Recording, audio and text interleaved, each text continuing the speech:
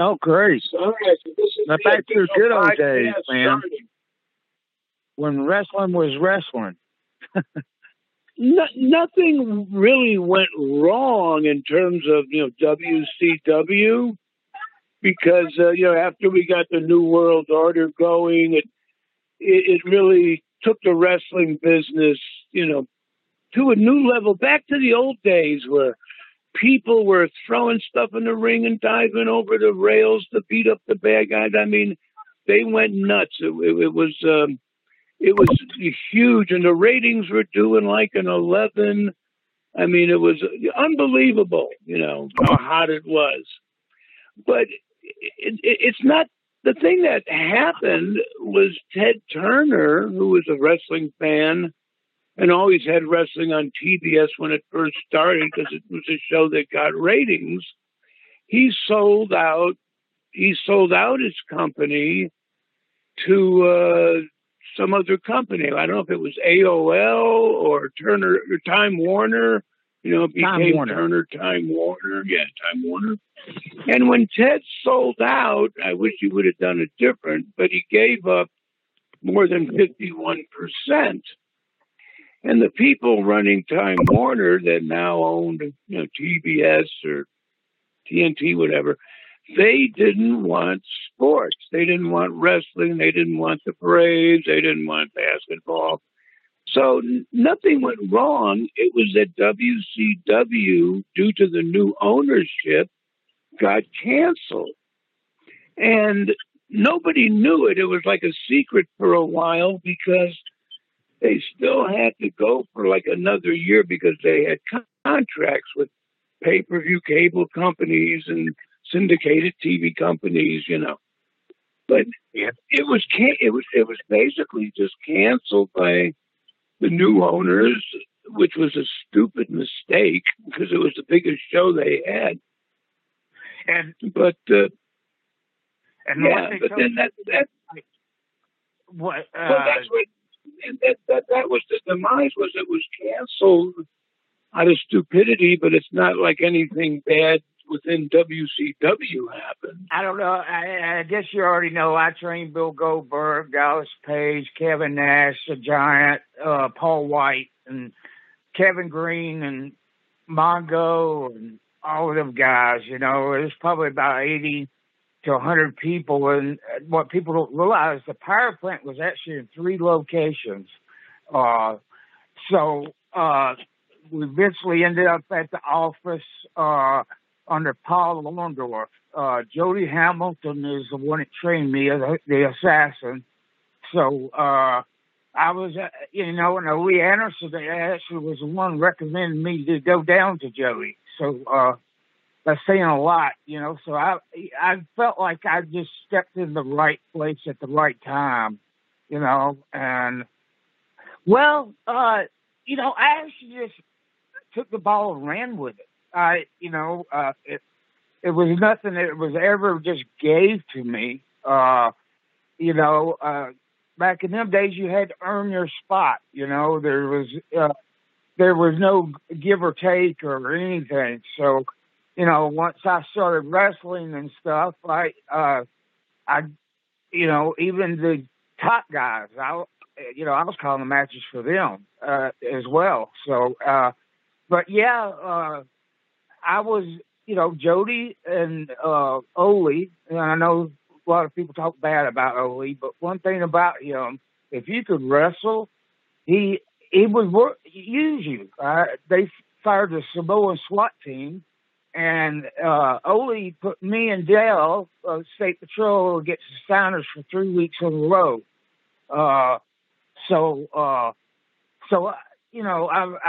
I feel like I was blessed, to be at that. And yes, sir, absolutely. There's over 100 something people that I've trained in 3 locations. So, well, basically, I'm trying to get the brain cells kicked in, but I was in the AWA, and we finally got Vern to shut it down, which we were trying to do for like a year or so before he did it. But then I got a call from Jim Hurd to come to WCW, and a hell of an offer. So I went, great. So I wound up going down, and it was, I'm thinking 1991-ish, maybe.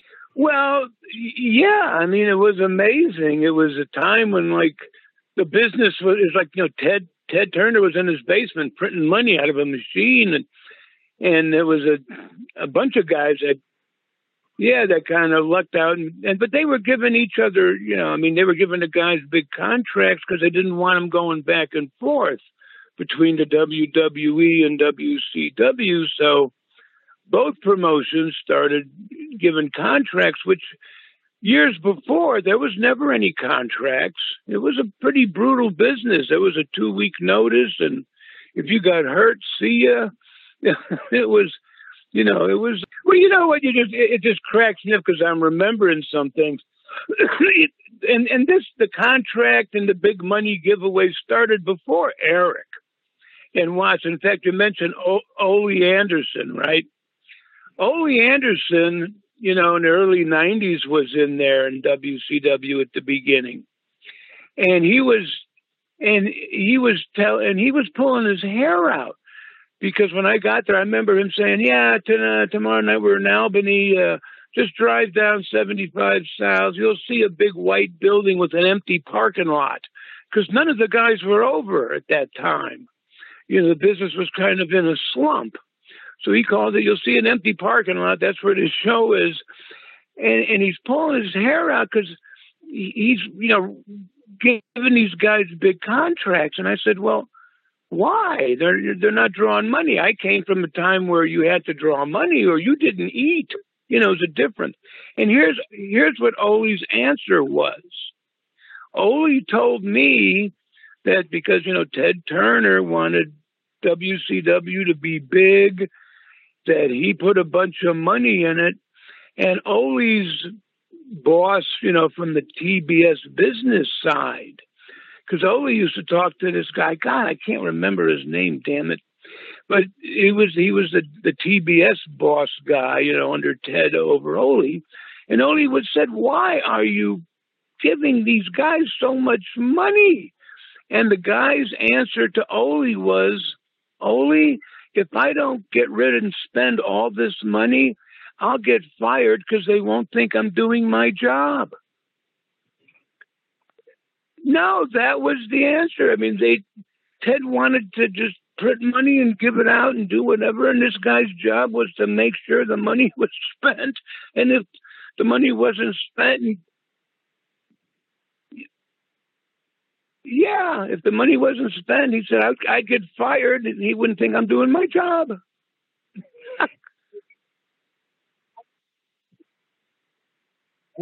Yeah, God, I'm trying to remember his name. You remember his daughter worked for the company. I can't remember his name, damn it. It's a long time ago. Yeah. I was going to chime in and say, it went through a booking committee. Dusty ran it for a while. So there, I've actually been to a TV taping up in South Carolina, and it got canceled because there wasn't enough people there. And that had to cost a fortune, I just think that the suits at WCW at the time, they thought it, it saved Turner at one time. That's when it was Georgia Championship Wrestling. And Ted just had the billboards going on, right? So that's why he hung on to WCW and wanted to, NWA then. Anyway, and I just think they got to thinking, well, why would we spend this money when we could just put a movie in, And at the beginning of the end, when Ted got bumped down on the roster, so to speak, and kind of lost control of everything. So, I wrestled for Jody at Deep South for like 3 years or so. I only trained 3 months, and I had my first match on TV, which saying a lot, you know. We also, we also lost Bill Wilkes. All of them were in week, you know. So yeah, and he went back and forth, you know. He's a great football player and just a class act. And Larry has always been a class act. I watched him in AWA before I even got into it. No, I really didn't know. That's what I said. I just had to take the ball and run with it. You know, I was never appointed to that position. You know, I was actually in production. I built rings. I made 4 video games with EA Sports in Vancouver. Stan Hansen got us over in Japan, which is saying a lot because, you know, Stan don't help anybody if you can't tote the mail. So, and there ain't nothing like being in a ring in Japan with Stan Hansen, Terry Gordy, and Dr. Death Steve Williams, you know. So, you know, Stan couldn't see nothing, right? So, I mean, he takes his glasses off, he squinted. So, he was blind. Yeah, he was completely blind. And you got to take that lariat, you know, and you're going, I hope I don't die, you know. So, and then Andre, you know, I actually worked for him over there, too. By then, he was deteriorated. And, you know, when he'd go drop an elbow, he had to lean, get some ropes and all that. But, man, he was such a big guy. You know, they talk about light, but, you know, Andre was definitely... well, he was a true giant, yeah. He was. You know that movie he made, The Princess Bride? Yes. At the end, when they showed Andre riding away on the horse, it wasn't Andre. They had to use a stuntman dressed up because the horse couldn't carry Andre. That's correct. Yeah, I mean, I don't know that, and I didn't know Andre well because Andre was what you would call a novelty in the business. He'd be in this territory for a month or so, and then another one, and then a different one in Japan. But I traveled with Andre a lot in Japan, and he loved to play cribbage. So we'd be sitting on the bullet train for a few hours, and me and Andre would play cribbage, you know, and had a good time. But yeah, he was a good guy. I mean, I didn't hang out with him much, but he was a good guy. And it was funny because you'd watch Andre get off a plane, and he'd be walking down through the airport, and there's, you know, people coming at him, you know, and there'd be 50 people or more walking past him the other way, but they would never look at him. As soon as Andre walked past them, people would stop and then turn around and look at him from behind like, oh, my God, what the hell is that? But they wouldn't do it when he was coming at them. He had to be the most uncomfortable guy in Japan to ever. Could you imagine him trying to sleep on a bed over there? Oh, God, you're trying to get in a room. Yeah. Well, you know what? It's an interesting story because they called me. They wanted me to come in and wrestle. From the AWA, I still retired the belt, I guess. And they brought me in. I wrestled a little bit, but then they teamed me up with Arn, and we became the Enforcers. And me and I was never like really into a tag team guy. I like being a single. But I was like, 40, 41 years old, maybe at this time. I hadn't been wrestling 20 years. And when they teamed me up with Arn, me and Arn clicked. Arn was, great in the ring. He got over with the people. When me and Arn teamed up and walked out of the dressing room, the crowd acted like they were back in the 70s. I mean, it was like, the crowd popped. So me and Arn clicked good as a team, and I enjoyed, working with him and traveling with him. He was a fun guy. We had a good time. And the interesting thing is I never planned ever to be a color commentator or an announcer. Well, here's what happened, because Bill Watts was in at the time, or he came in when me and Arn were the Enforcers. And he started. I mean, the enforcer should have been gone a little longer. I would have liked it. It was over, but he started a group.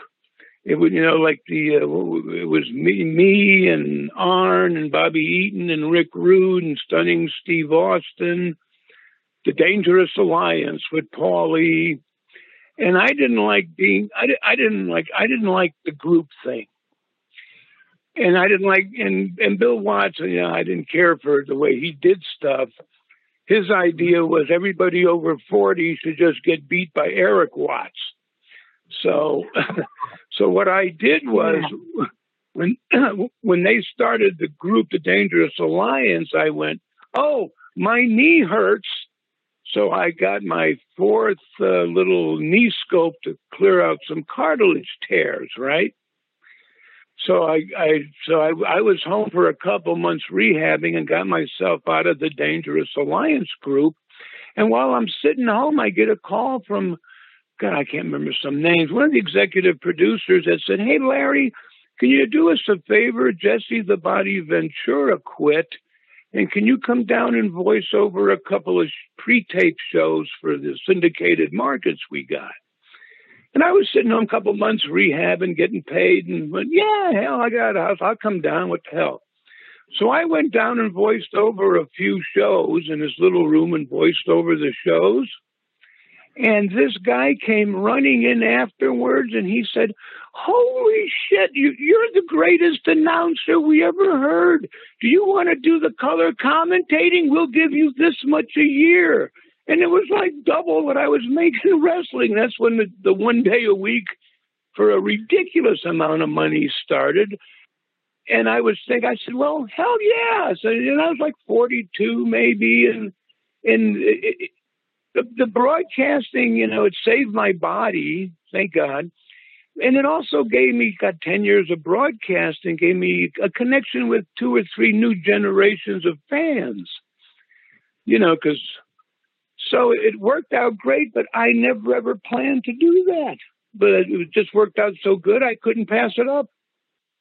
Somewhere around there, I ended up wrestling for NWA, WCW for 22 years.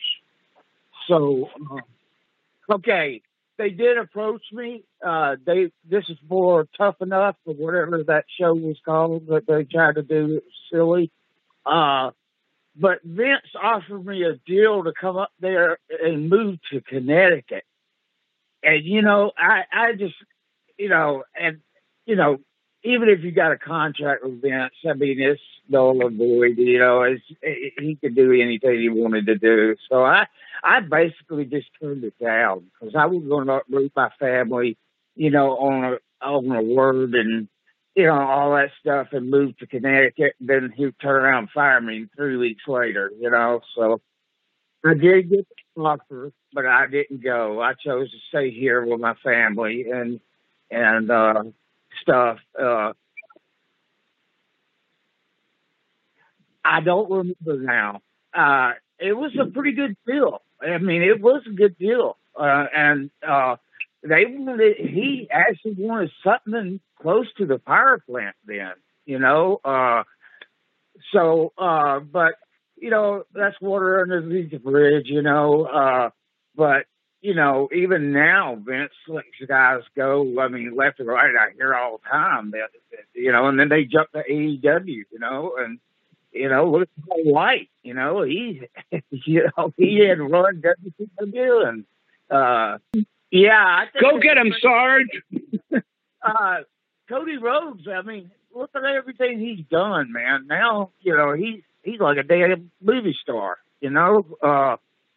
but God bless him, I wrestled with his brother, all over the place, Dustin, all over the place before he went to WWE and did whatever he was going to go dust and all that stuff, but yeah, I did a podcast not long ago to UK, Scotland and Ireland. And I didn't know what I was getting into, but it was about 2.5 hours, man. I was like, oh my God, but, well, it's okay, anything for the business, But uh, but yeah, that's after I did that interview is when I started watching AEW, and yeah, I mean, I watched it last night, Wednesday. Yeah, that and they started off with a 8-man tag. Man, I mean, they were jumping everywhere. But anyway, it don't matter. But I think if they, I think they're beating Vince. I really think they are. I think Vince. I'm not sure yet. I mean, to be honest with you, I really hardly ever see any AEW.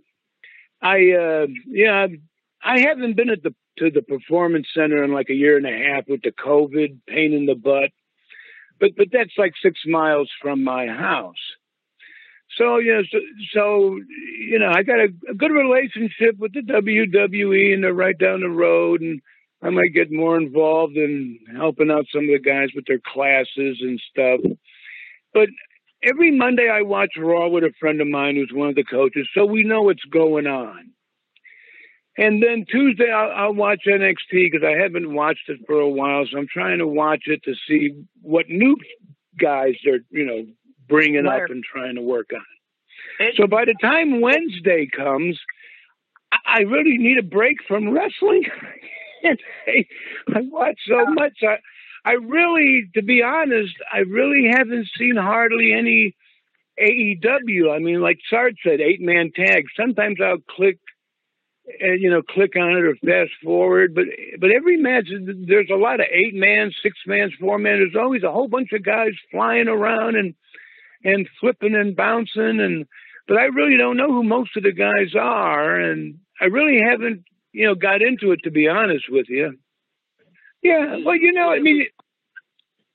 it's fun, but that's the thing. I mean, it's fun going down once in a while because it's close and I can help out some new guys I think will make it, but I'm not involved where I have to fly to a different city every week and, get back in the grind and doing that.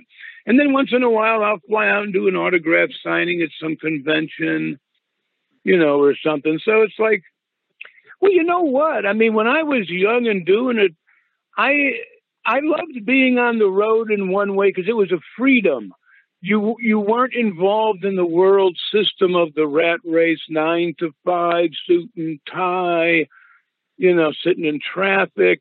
You lived a different life, kind of the life of a rock star or a movie star, TV celebrity. And so you lived a different lifestyle. And I got a private pilot's license.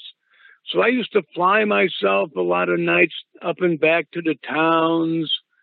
So it was kind of a freedom from being, stuck in the rat race of the world. And with that pinch of celebrity, but that was great. Well, yeah, because I was so tired of I was sick and tired of sitting in a car all day or all night.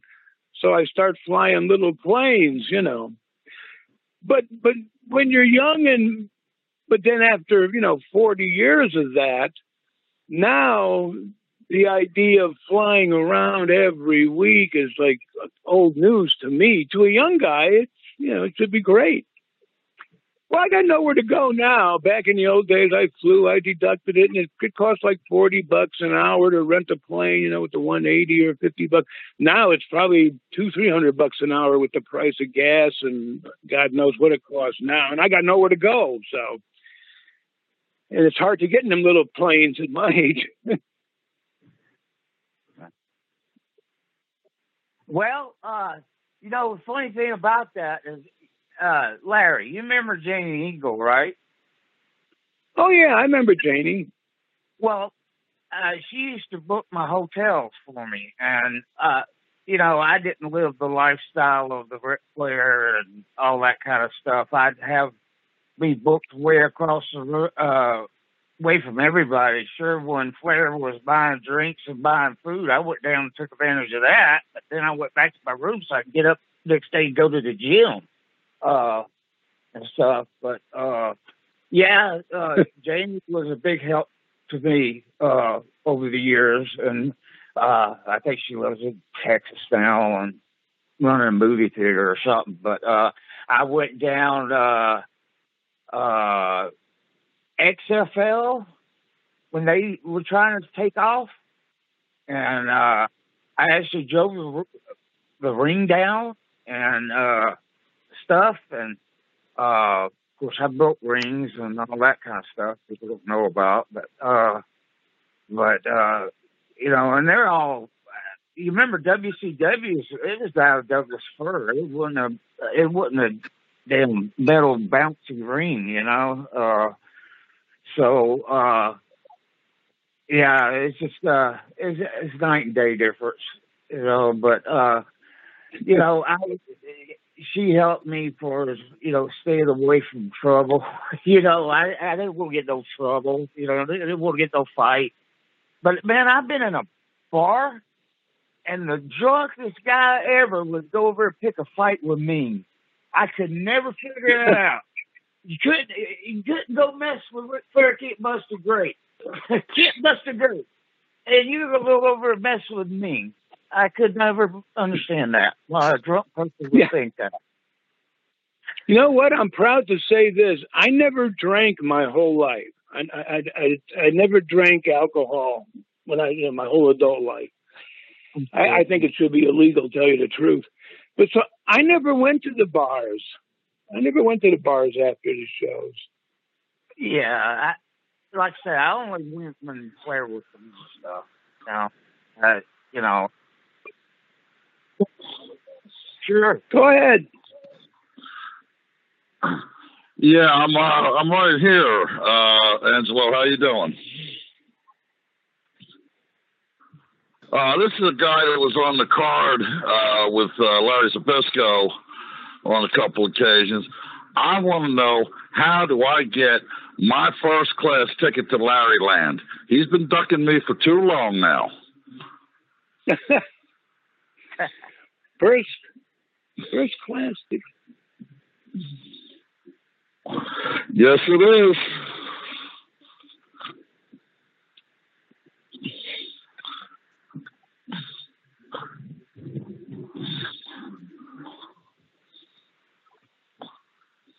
Philadelphia. The name's vaguely familiar. Was that a while ago? Yeah, Larry, how you doing, bud? Well, I'm doing good, but God, that had to have been a while ago. Well, the first time I met you was in Trooper, PA at an autograph signing. I had a table there set up. I was with a company at the time, and you were there. Dusty Rhodes was there. Virgil was there. Blue Meanie. And I got a picture with you there. And then I was on the card with you. I didn't wrestle you. You wrestled a guy named Demetrius Arion that night. And we were in Wellsboro, PA. God, that must have been many moons ago. Yeah. I mean, and there was a bunch of them. I can't remember them all. Well, I heard you were going to be on the show, and I wanted to call up and see how you're doing. And the one question I always ask you when I see is, how's your handicap? Well, the handicap ain't bad. I mean, I will confess, I moved up. I moved from the pro tees, the back tees, up to the regular men's tees, because I can't swing as loose as I used to. Tell me about that. Yeah, so I mean, you know, I've been so lucky. I think I'm the only wrestler my age I know that has no artificial parts. So I've been really lucky. Yeah. Well, Larry, I just want to say, Again, it's an honor to speak with you. And again, I grew up watching you and watching you wrestle with Bruno, and and watching you when you were down in Texas and the whole 9 yards. Well, thank you very much. I appreciate it. Not a problem. And Sarge, I hope you're doing well. It's an honor to speak to you. It's an honor to speak to you too, sir. So Okay, look, I'm gonna clear the line so other callers can get in. And guys, it was great speaking to you. Take care. All right, yeah, have a good one, buddy. Can you hear me? No, really, because right now I'm on my phone because as we're going to do this, my internet crapped out. So, yes, I do. Oh, Sarge, yes. what is your opinion on storylines in professional wrestling? Well, back in the day, sure, we got our finish, but I mean, we called it in the ring on the fly, even on TV. Nowadays, I don't know, and I'm not trying to knock Vince or nothing. I'm not here to do that or knock anybody. But up there, I don't know how they can remember all the crap they're being told. Because they got writers and all that kind of stuff, and then Vince will step in at last minute, change everything. But I'm sure that's happening in other sports too. But back in the day, and Larry could verify this for me. Back in the day, I mean, we got our finish. I remember in Japan, we got our finish on tape recorder. And you didn't know if they could speak English or not. So. Unless you hit them hard enough, and which I did. I've been known to be stiff, but that's the way I was trained, and I never veered off of that, And I think what made the power plant so great, was that, I trained them just like I was trained. So, but anyway, I don't know how they follow the storylines because of how everything's formatted and everything these days. Because back in me and Larry's days, I mean, yeah, we got it finished, but we called it in the ring on the fly. We did TV. Well, there was always a speculation that he was getting paid double from WWE and WCW. To draw our ratings down, and it was his idea to turn Goldberg into a heel. I don't know if you remember that, but Bill, I think that was the worst decision ever. But I like Vince. I mean, I always got along with him, and stuff. But I know that was the speculation at the time, and a lot of people didn't like him. So, but I wasn't one of those guys. I know Bill didn't like him. Especially, when he's sitting through that fence, the case, and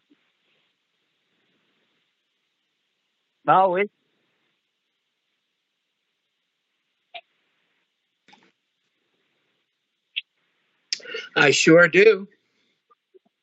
Okay. Well, you know me, and I'm often imitated, never duplicated. So,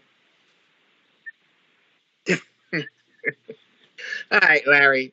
The Monday Night Wars, did that hurt wrestling or did it make wrestling better? Well, it made wrestling better and huge. I mean, the Monday Night Wars, because wrestling kind of, it's like every other business. It hits a peak and then the programming, gets to be, used up. So it's got to be reinvented. Just like TV shows, you love them, you watch them for 4 or 5 years and you go, God, that's my favorite show. But isn't there another show on now? Because you've seen it a bunch. But when the wrestling wars started, it was, something brand new for the first time ever.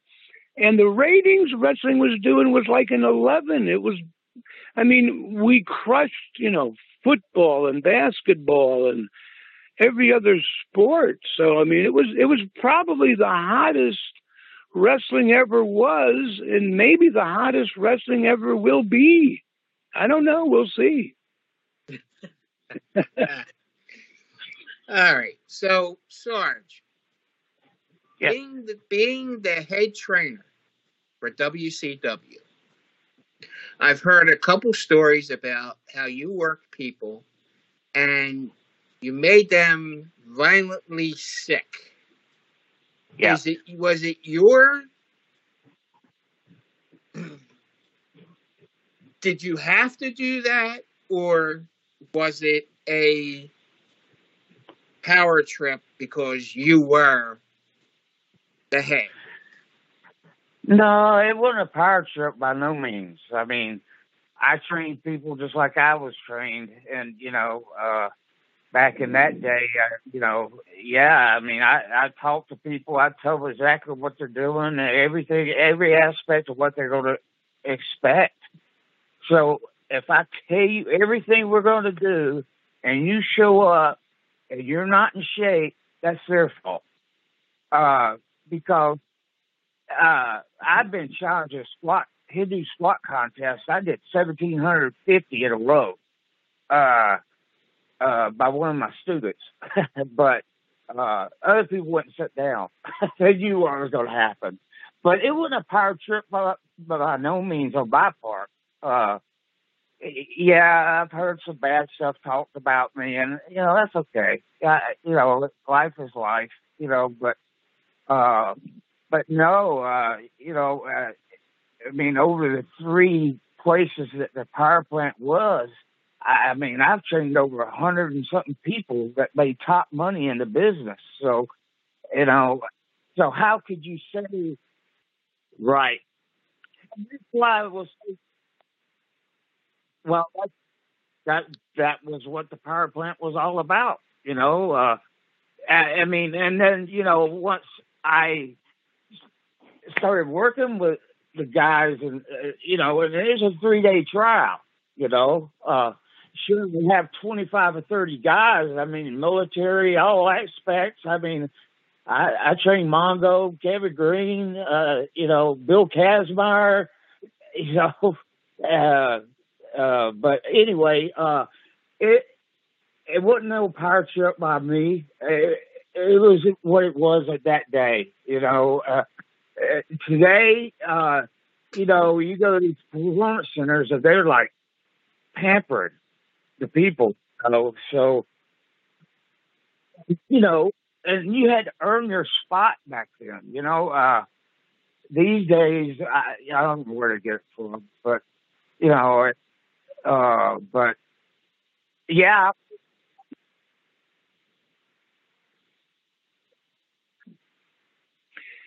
Well, you know what? I mean, when I watch it, the thing that's kind of missing a little bit is, I mean, if you look at the guys in the ring, they're really amazing athletes, and people don't realize how great shape you got to be in to do this. And they're amazing athletes, and they're doing amazing things. They're hopping up to the top rope and then doing 2 backflips and landing on guys. And they're also doing ridiculously dangerous stuff, flipping off the top turnbuckle, crashing through 2 tables on a guy, and crashing through a steel ladder and bending it. Yeah, so, I saw that on the well, yeah, I mean, but the thing that's missing is you got, both guys in the ring, and they're both doing really phenomenal stuff and amazing stuff. But I'm looking at it and I'm going, who's the good guy and who's the bad guy? Because they're both like doing great stuff. How can you hate someone if they're doing great stuff? So I think the good guy, bad guy thing's a little missing. It's missing. And then telling a story in the ring is missing, Well, yeah. Well, that's what makes the guy a bad guy or a good guy, the story. That's what makes the good guy and the bad guy. Right now, they're all like the same. They're all great, Longevity is not going to be there. They're not going to last as long as me and Larry have lasted. Crashing through tables and all that stuff, and what did a hold, man? Sure, I'd lock up the guy, go around behind him, waist it, take him down. You sit out behind me, and I sit out. I can't get away. I go to the ropes. You tell the story while you're wrestling. Sure, I'm the bad guy, but I can wrestle. But he can out wrestle me. That gives you a reason to what? Cheat behind the referee's back. But everything's done in front of the referee now. So that's truly what's missing, the storytelling of the whole deal.